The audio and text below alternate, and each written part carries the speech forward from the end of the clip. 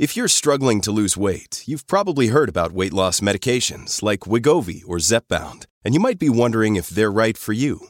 Meet PlushCare, a leading telehealth provider with doctors who are there for you day and night to partner with you in your weight loss journey. If you qualify, they can safely prescribe you medication from the comfort of your own home. To get started, visit plushcare.com/weightloss. That's plushcare.com/weightloss. plushcare.com/weightloss. Organizers are calling them the Enough is Enough rallies, and they're occurring throughout British Columbia today, from Victoria to Kamloops to Dawson Creek. Citizen groups say they want to highlight their concerns over random violence, drug addiction, and homelessness. The bottom line, these rallies are occurring throughout the province, but people are saying to elected officials they are not feeling safe in their communities. Crowds gathered over the noon hour at the legislature in Victoria, as well as Penticton, Prince George, and also in Nanaimo as well. Colin Middleton, who is a Nanaimo crime activist, spoke to my colleague Mike Smith earlier today. Take a listen to Mr. Middleton as he describes the situation in Nanaimo.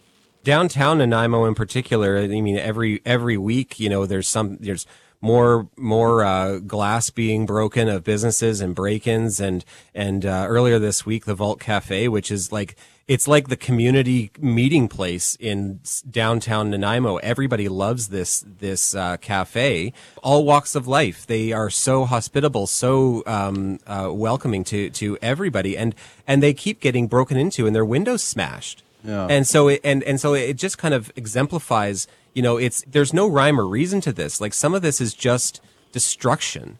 Yeah. And we're trying to band together to stop it. And it wasn't just in Nanaimo, of course. Dwayne Dilworth is an anti-crime activist in the community of Dawson Creek, located in the northeast of our province. They are planning a rally tonight at 6 p.m. Take a listen to Mr. Dilworth as he spoke to our Mike Smith earlier today. Enough is enough. When children can't go to the park because they're scared, they're finding fentanyl. For example, the young girl in Nanaimo that just found a bag of fentanyl. And so when police can't serve and protect, when judges can't use their judgment, when you have to sleep with one eye open, when paramedics have to wear body armor, just enough is enough, and we need some change. That was Dwayne Dilworth, who is an activist in the community of Dawson Creek, and I said they are planning their rally tonight. Another community that is planning a rally tonight is the community of Surrey. Joining me now is Deepinder Saran. She is a registered nurse and a community activist for One Voice Canada. Ms. Saran, thank you for joining us. Thank you for having me on air, Chaz. What has motivated you? You're a registered nurse. You work within the healthcare system. What motivated you to get involved? Well, I've just been always a community activist, always helping out where I can in terms of advocating for our community at a large level, especially when it comes to international students and migrants recently in the last few years. It's, as the others have mentioned in their sort of speeches about the concerns they have, Surrey has lots of concerns. Mm-hmm. We all know that. We're constantly in the papers. We're constantly on the news on different subject matters. When it comes to Surrey as a whole, I mean, first of all, we're dealing with the public safety.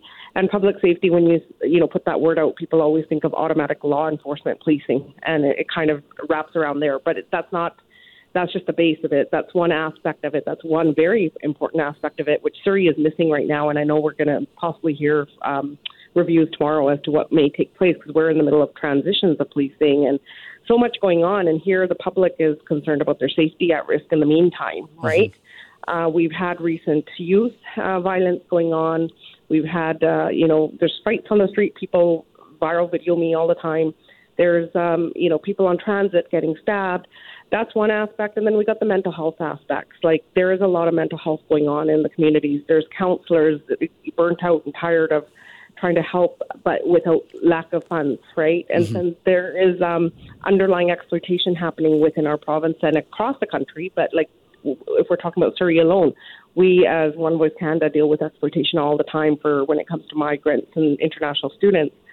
And so it's a layer upon layer that's happening of public safety here and underserved seniors. And then we look at the homelessness, and then we look at the addiction. It's almost like a domino effect, one leading to the other. When you have mental health involved, you're going to have addictions, possibly. You're going to have homelessness, possibly. You're going to see other complex issues involved in that, whether it's exploitation. And then you have people, when they aren't in the right state of mind, possibly being violent as well out there. So it's quite a complex layers and layers building here, and it needs to be strategically taken care of. Is there one part of Surrey, though? Is it one part of Surrey that you see that is hit harder, or is it spread throughout the community? Well, I mean, there's certain pockets of Surrey that are more so, but it's generally a spread kind of concern all around when I talk to public, when I talk to youth, when I talk to seniors, as some of them have mentioned needles and drugs and, other things going on. And so it really needs to be, we need to tactfully, as a province, as a city, come together and develop something strategically that's going to work for us.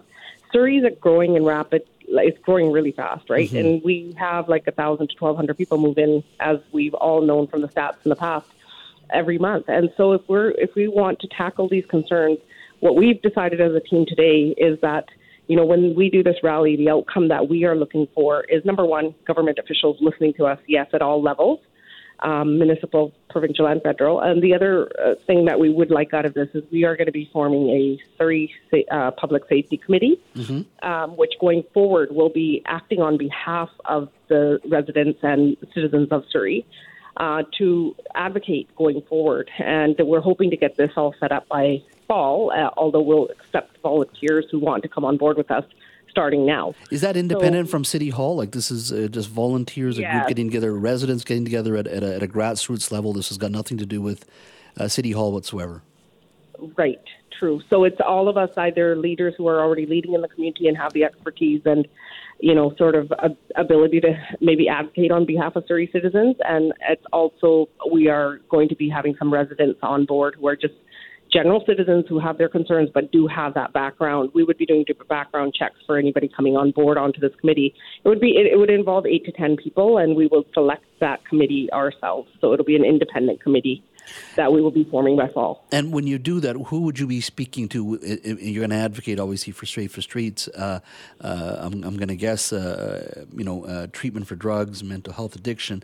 But who would you be speaking to? Is this taking your concerns to your local MLAs, City Hall, all of the above, police? How would you work with all of the above, to be honest? Because when you're needing to tactfully, sort of take care of issues. I mean, we do this with One Voice Canada anyway. We collaborate with many, many organizations and many individuals.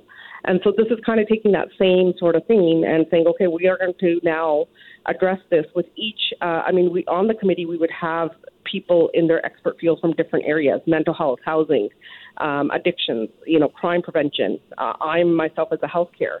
So we would have different individuals with their background and expertise on this committee to bring forward any concerns, and as a collective, we are able to address things at a larger level. There's been much talk about the revolving door nature of our court system, catch and release, as our opposition party has been stating. Is this a law enforcement issue in your mind, or is this about treatment and drugs, or a little of both? Because, the part of me that says, look, we do need to spend more money on mental health and addiction, but there's a part of me also that believes there is a bit of compassion fatigue out there as well, that we just need our courts to put bad people in jail and keep them there. And there seems to be no sort of repercussions for some of the deeds that they are involved in. How do you see this problem, and how do you see us solving it?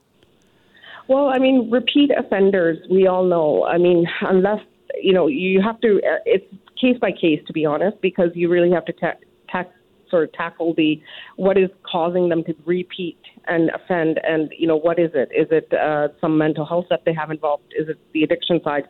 Is it that they're just generally like anger management and other things going on, right?